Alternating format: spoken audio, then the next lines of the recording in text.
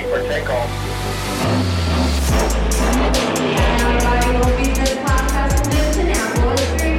It's going to be great.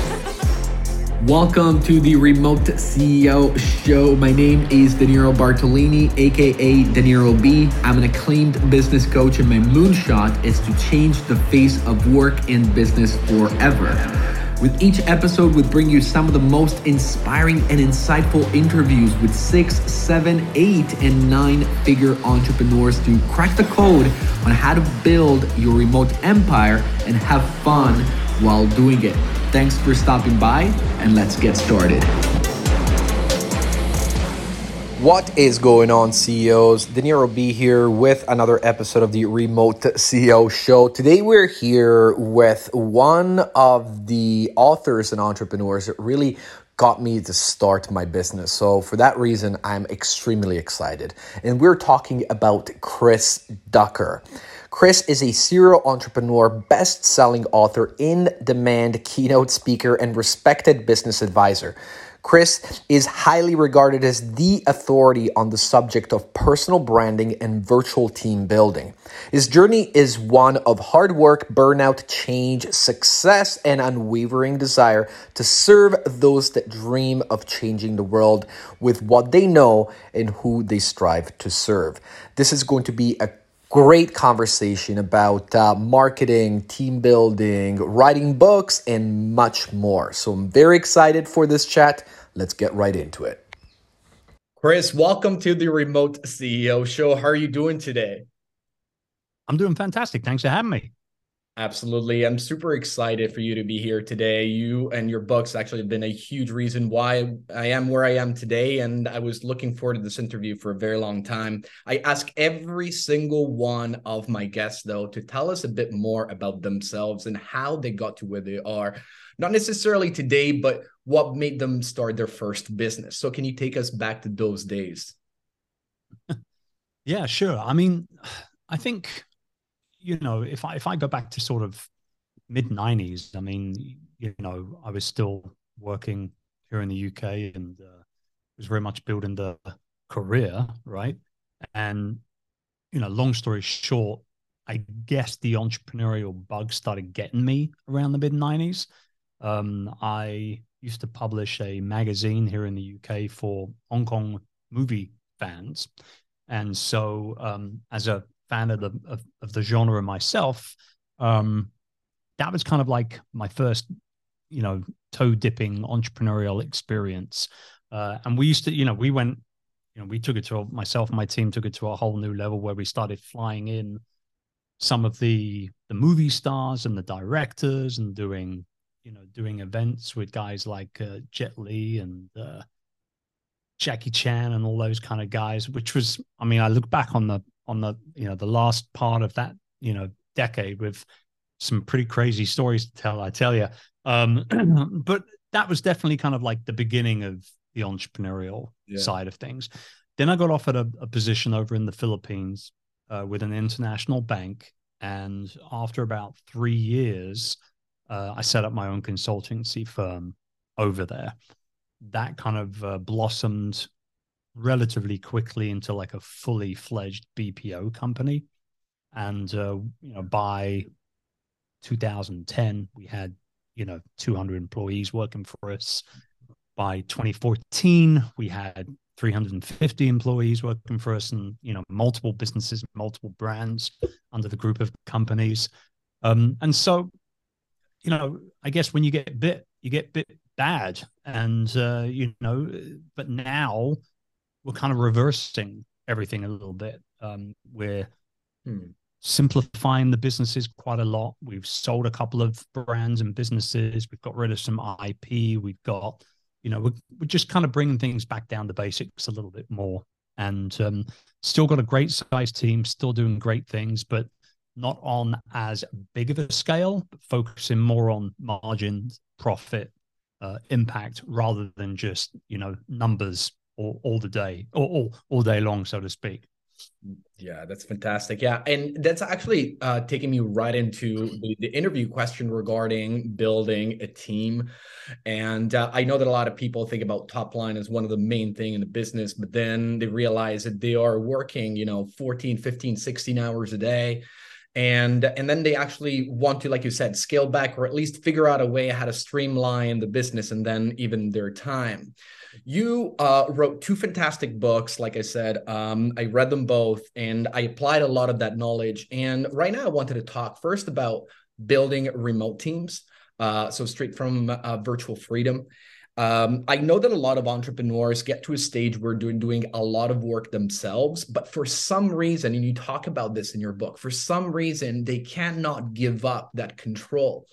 In your experience, after so many years of working with thousands of people, what's going on in these people's minds?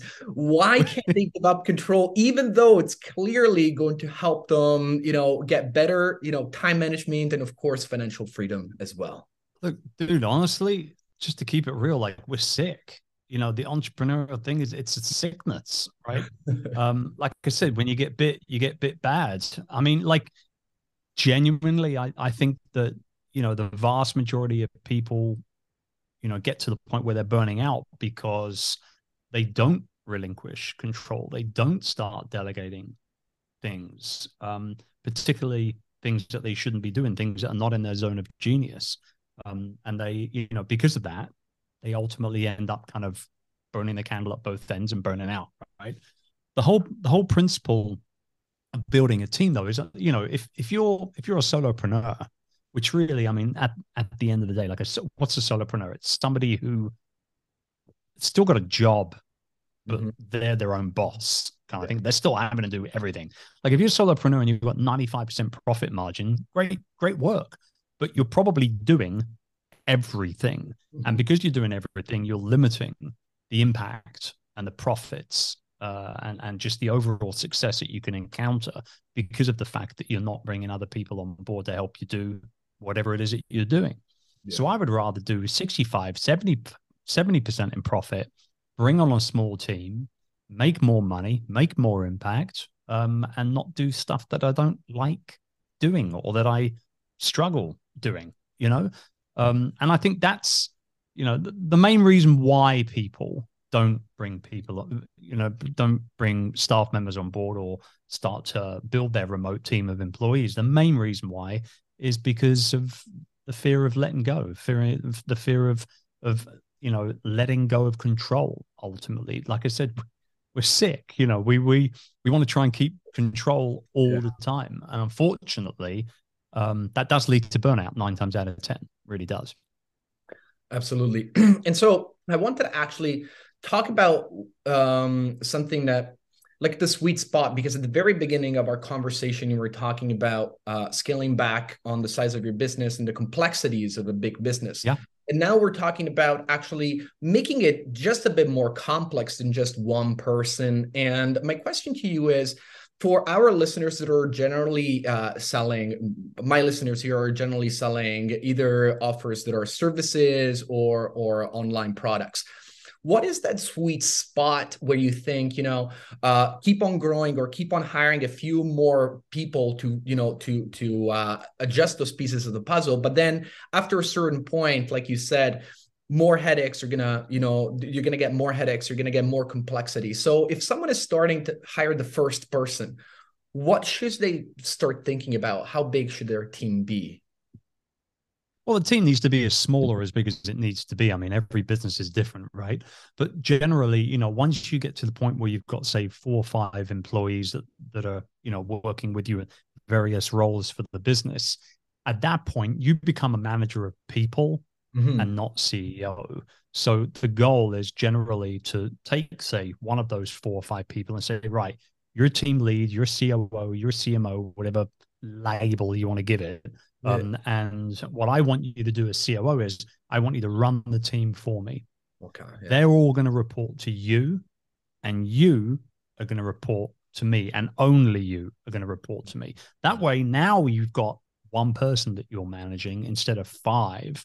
And, that person is, for want of a better word, they're responsible for the growth and the productivity of that team. You can carry on working in your zone of genius. You can carry on focusing on the stuff that only you should be doing, and then the team can focus on what they should be doing.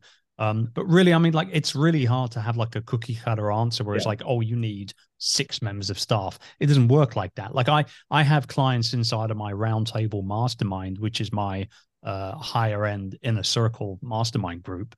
And some of those clients, they're doing, multi 6 figures, 6, 7, 800 grand a year. Some are even doing 7 figures plus in a year, and they only have 3 or 4 people working for them. Yeah. Right. But there are other people within the same group, within the round table, who are doing, 7 figures a year, and they've got 50 people working for them. Right. So it really just depends on the industry. It depends on the type of product or service that you're involved with. If you're, if the majority of what you're providing is digital, or if the majority of what you're providing is service based, then, there's less involved. Whereas, like, if you're a t-shirt company, you've got inventory, you've got warehousing, you've got fulfillment, you've got all these other things that, other types of businesses won't have to worry about. So it's very, very tough to say the number of people, but ultimately you want to try and find that sweet spot. And there's no magic pill to kind of pop here for that. You'll just know, like, the numbers will speak for themselves. And you want to find that sweet spot between keeping things lean, but also maximizing productivity by ultimately delegating to somebody else, right? So it's a bit of a gut feeling thing. And I don't know about you, but as an entrepreneur, if I follow my gut, it'll rarely let me down. So your gut check is sometimes the best investment you can make in any decision. Absolutely. I think what he said about having the operations manager, though, and then having that person, deal directly with you, is really when you're going to start seeing it, your time is well spent, because you're dealing with one person and the business is growing in a very healthy way. And this actually helps me, pivot into the other part of the conversation regarding building your personal brand. And so the youpreneur. Some people wanted, like, I actually got this question before from my own clients, and they said, should I build a personal brand before having a solid business, or during, or should I first build a solid business, and then once I have that and I spent my energy and my resources building that business, should I then start marketing myself as the owner of that business and possibly offer consulting and everything else? Well, I mean, it really depends on what your overall goals are. I mean, if your goal is to ultimately build a business that you can exit from and sell at some point in the future, then that's what you focus on.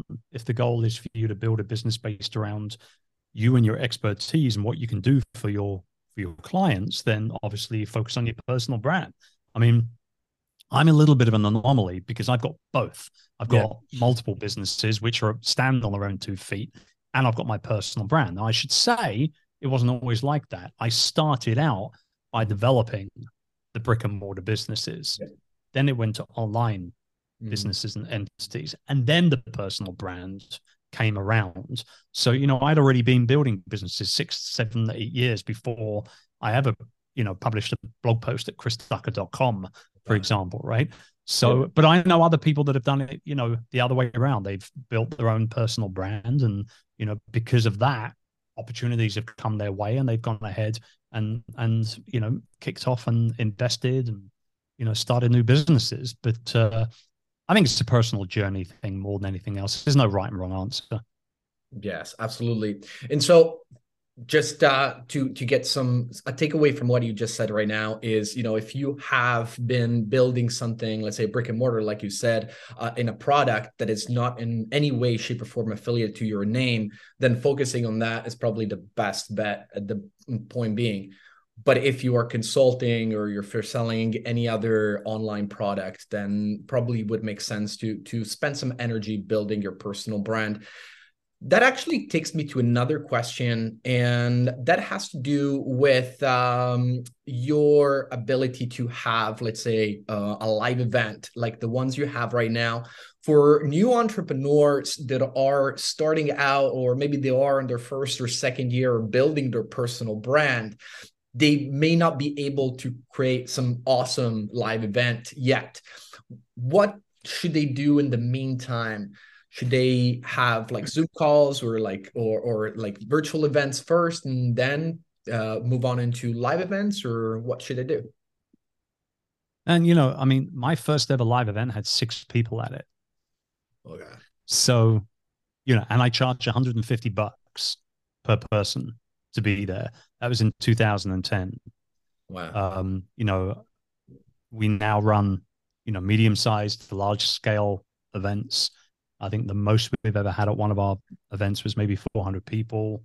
We've done very high-end, $5,000 a ticket sort of type of events on, 5-star resorts, beautiful luxury beach resorts around the world and all that sort of type of stuff. So done a lot of different events. But you don't need to have a massive amount of clout to hold an event. You don't need to have a huge social following to hold an event. You just have to have a cool idea and the passion to be able to bring other people that like that cool idea together, right?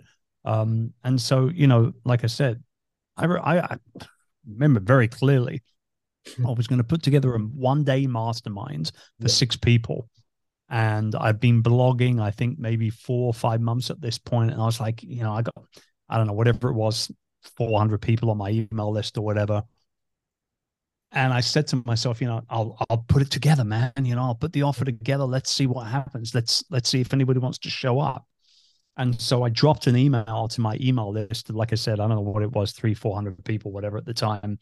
And I said, here's the date, here's the venue, this is what's going to happen, and here's a PayPal button. Like there was no sexy landing page or website or anything. It was just like, if you want to be there, click this button and give me money kind of type thing, And it was like $150. That's what I charged.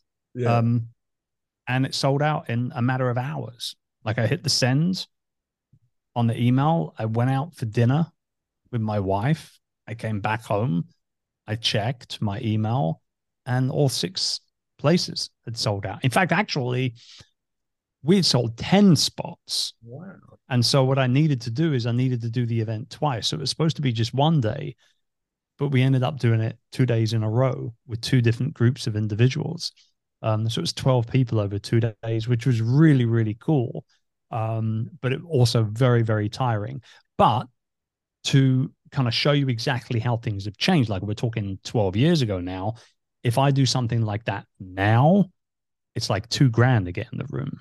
Yeah. Right. So, through time and through experience and through, people observing what it is that you're doing and how you're doing it and the level that you're doing it at, what you charge can go up and up and up and up. And bear in mind, by 2010, when we did that event for the first time, we were already doing $1 million a year in revenue as a business, but I'd never done that type of thing before. So looking back on it, I was mad selling it for $150. It should have been, way more than that. But ultimately, it was kind of a lack of confidence, a lack of experience, whatever you want to call it. But ultimately, we sold it out, and over the years, we put on some great events. So yeah, you don't need to have a massive following or book a huge football stadium or anything like that. Like just get started, get a load of people together. That makes total sense. Where was it? Where? Yeah. It was in London. It was Okay. just in a conference room. It was in a conference room in, oh man, what was the Aloft, Aloft Hotel, which was just around the corner from the XL, which is a huge conference facility. And actually the same day the same 2 days we had our little event on, Tony Robbins was at the XL doing his big event. So I believe I made a joke at the time saying, like, are you the guys that couldn't get tickets to Tony Robbins? That's cool. That's funny. A quick question regarding the location of your email list, because I know a lot of my listeners are building, for example, I am building my SEO and my presence in the United States and Canada. We're based in Toronto. that's a huge, place it could be anywhere from literally from Toronto all the way to LA. And Yeah, so yeah. how would you suggest people start thinking about this? Should they talk about it months in advance and see if people can travel to a specific location? How did you go about it? Well, I mean, like I said, the first time round, I was just like, well, I'm going to be in London. Oh, Let's just do this and see what happens, kind of things. And it just so happened that everybody that bought a ticket to that first event was based in the UK. We had okay. people travel. Actually, one guy I think came from Ireland or something. Like he flew in for it or something like that. But the bulk of the folks just either got on a train or drove down to London in a car, right? Um, when we would do our bigger events like the UPNA Summit, for example, the Queen Elizabeth Centre right opposite Westminster Abbey, we're looking at selling like, 400 seats. That takes more than a few hours to sell out, Yeah. obviously, and it takes a heck of a lot more effort, right? Logistical wise, so much more work involved. But obviously, when you're putting on a large scale event like that, you've got to sell all these tickets to pay for everything, right? And so, yeah, I mean, we started, you start kind of beating the drum a little bit, at least 6 months before the event. And I think from what I remember, the first time we did the UPNA Summit, I believe we went on sale in April. I'm going to say April with tickets, and the Okay. event was in November. Yeah. And so, yeah, that's a good amount of time. But we were sold out by August. Yeah. We'd sold out all the tickets by August. So what that enabled me to do, and this is really important for anybody looking at running an event, is that, there's enough stress involved in the weeks coming up to an event, logistical wise, food and beverage, venue, AV, speakers, if you've got speakers, all that sort of stuff, not to mention all the silly questions you get from people that have already been answered on the website who are actually going to be attending, but they still send in, emails and DMs every day asking for stuff. And, what selling out a few months in advance enabled us to do is to actually just take our foot off the marketing gas entirely and not worry about the fact, are we going to sell out? Are we not going to sell out, kind of thing. And so we knew we'd sold out. We'd sold all the tickets. There was no more spaces available. There was a wait list on the website. This is great. Now we can actually focus on just putting together a really cool experience for everybody and making sure that when they show up, no matter where they show up from, whether they're flying in internationally or they're on a train or a car or whatever, that they get the best experience and that they have an amazing time. And we never failed to do that with our events. In fact, actually, just this morning, I got an email from one of our past attendees saying, like, are you going to run the event again this year? So it's still years later, even though we haven't done it for a few years later, people still love that event. They're still talking about that event. That is fantastic. So much information. So thank you so much, Chris. Actually, I wanted to ask you another question regarding, is there anything exciting that you want to share with our audience coming down the pike that you're excited about? Well, I mean, honestly, I'm excited about my personal brand all over again. In the 2 years of the lockdown, where we had those times where we couldn't, fly anywhere or meet humans in the flesh or anything like that, I really kind of took my foot off my personal brand gas a little, if I'm to be honest. Not because I was bored of it or I didn't believe in it anymore or anything like that at all. It was mostly due to the fact that, we have all these employees that I've got to look after and we've got to serve our clients properly at the same time. So we just doubled down on the brick and mortar and the online e-commerce side of the businesses, and not so much worrying about my personal brand because I couldn't travel anywhere to speak. There was no book launches happening. I couldn't do any in-person coaching or anything like that. So although we pivoted and shifted a certain amount of stuff online, all of the real focus ended up going towards our other corporations. And I'm glad we did it because we survived everything and flourished through it all. But yeah, that's what I'm excited about now, man. I've got a new weekly newsletter that is coming out. It drops into people's inboxes every single Sunday. We're already a couple of episodes or rather issues into that. It's called Future Proof. And so if anybody's interested, they can hop on the email list at chrisducker.com and get that every Sunday.